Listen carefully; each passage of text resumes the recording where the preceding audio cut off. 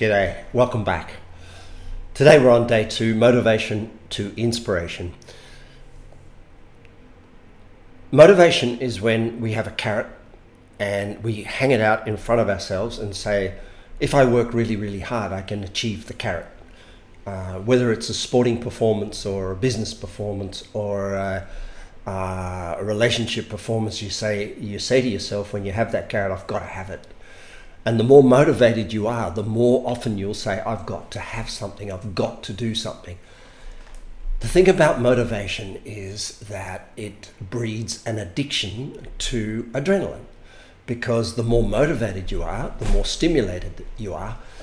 The more stimulated you are, the more adrenaline you produce, and next thing you know, the body's craving an experience of adrenaline. Now, the number of activities you can have in a day is seriously limited, especially in your private life, to how much adrenaline you have available in your body. And they estimate it's about an hour. So an hour a day you can have adrenaline. The rest of the time you've got to run without it. But if you get addicted to it, and consider that to be the way you drive yourself in life, it's going to be very expensive, especially as you get towards middle to upper management. Inspiration, on the other hand, is when the drive to do whatever you do is intrinsic, comes from within you. When that happens, you stop saying got to or should or need to. You start talking the language of choose to, desire to, or love to. And this higher level of thinking means, in summary, you're trying to get more done in less time. So today in your workbook, there will be a sheet, and this sheet in your workbook will demonstrate how to get more done in less time. In other words, how to operate from inspiration over motivation. So the question are, in your workbook, currently how much of your day is spent in got to, and what are you spending that got to time on? So in other words, if you've got to get to the bus, or you've got to get to the train, you've got to get to work, or you've got to fix a problem, or you've got to get this report in, or you've got to get that in. So let's list down all the things you've got to do, which is you're highly motivated to do. The next question is, do you spend more than 1 hour a day in the red adrenaline zone? In other words, are you operating in got to a lot? And is it more than adding up to more than 1 hour a day?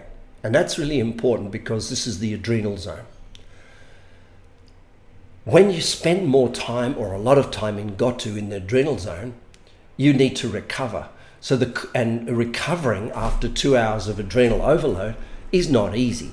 So the question might be, what are you doing to recover and revive and survive every day from the excess use of motivation or the excess time spent in got to?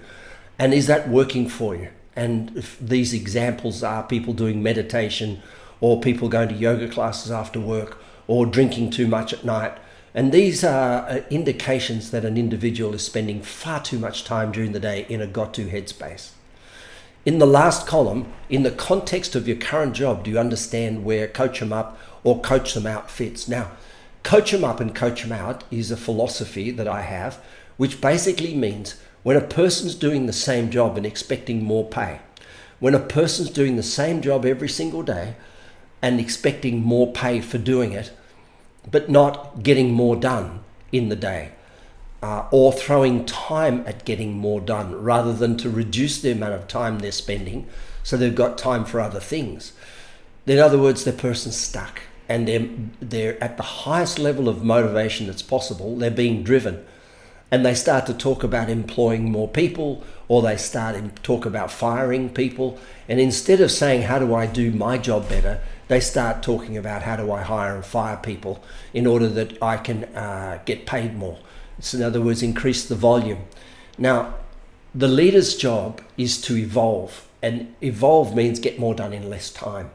So one of the things that I say to people, and it's a bit confronting, and I'll say it here, is that I can take most people's job that takes them 8 hours a day and get it done in 4.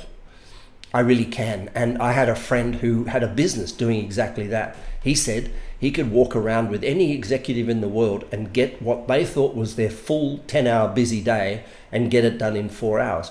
What he did is he cut the crap. He simply asked that person's boss, what will you remunerate this person for at the end of the year? What is the outcome? then took everything that was coming across that individual's desk, every phone call, every message, every email, everything coming in, and divided into two groups. Will build the outcome, won't build the outcome, and delegated everything that wouldn't build the outcome to either do in spare time or not do at all.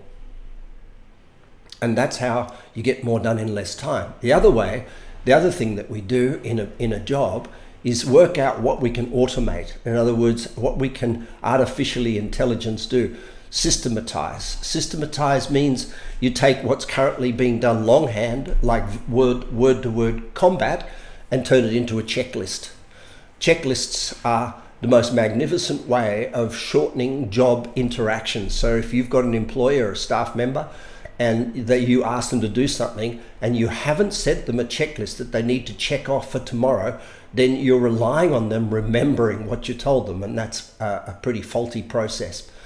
So this is what you've got for your day. How to get more done in less time I've just described, which is another page on your workbook, and we're going to talk about that during your coaching session today. Have a beautiful day. Bye for now.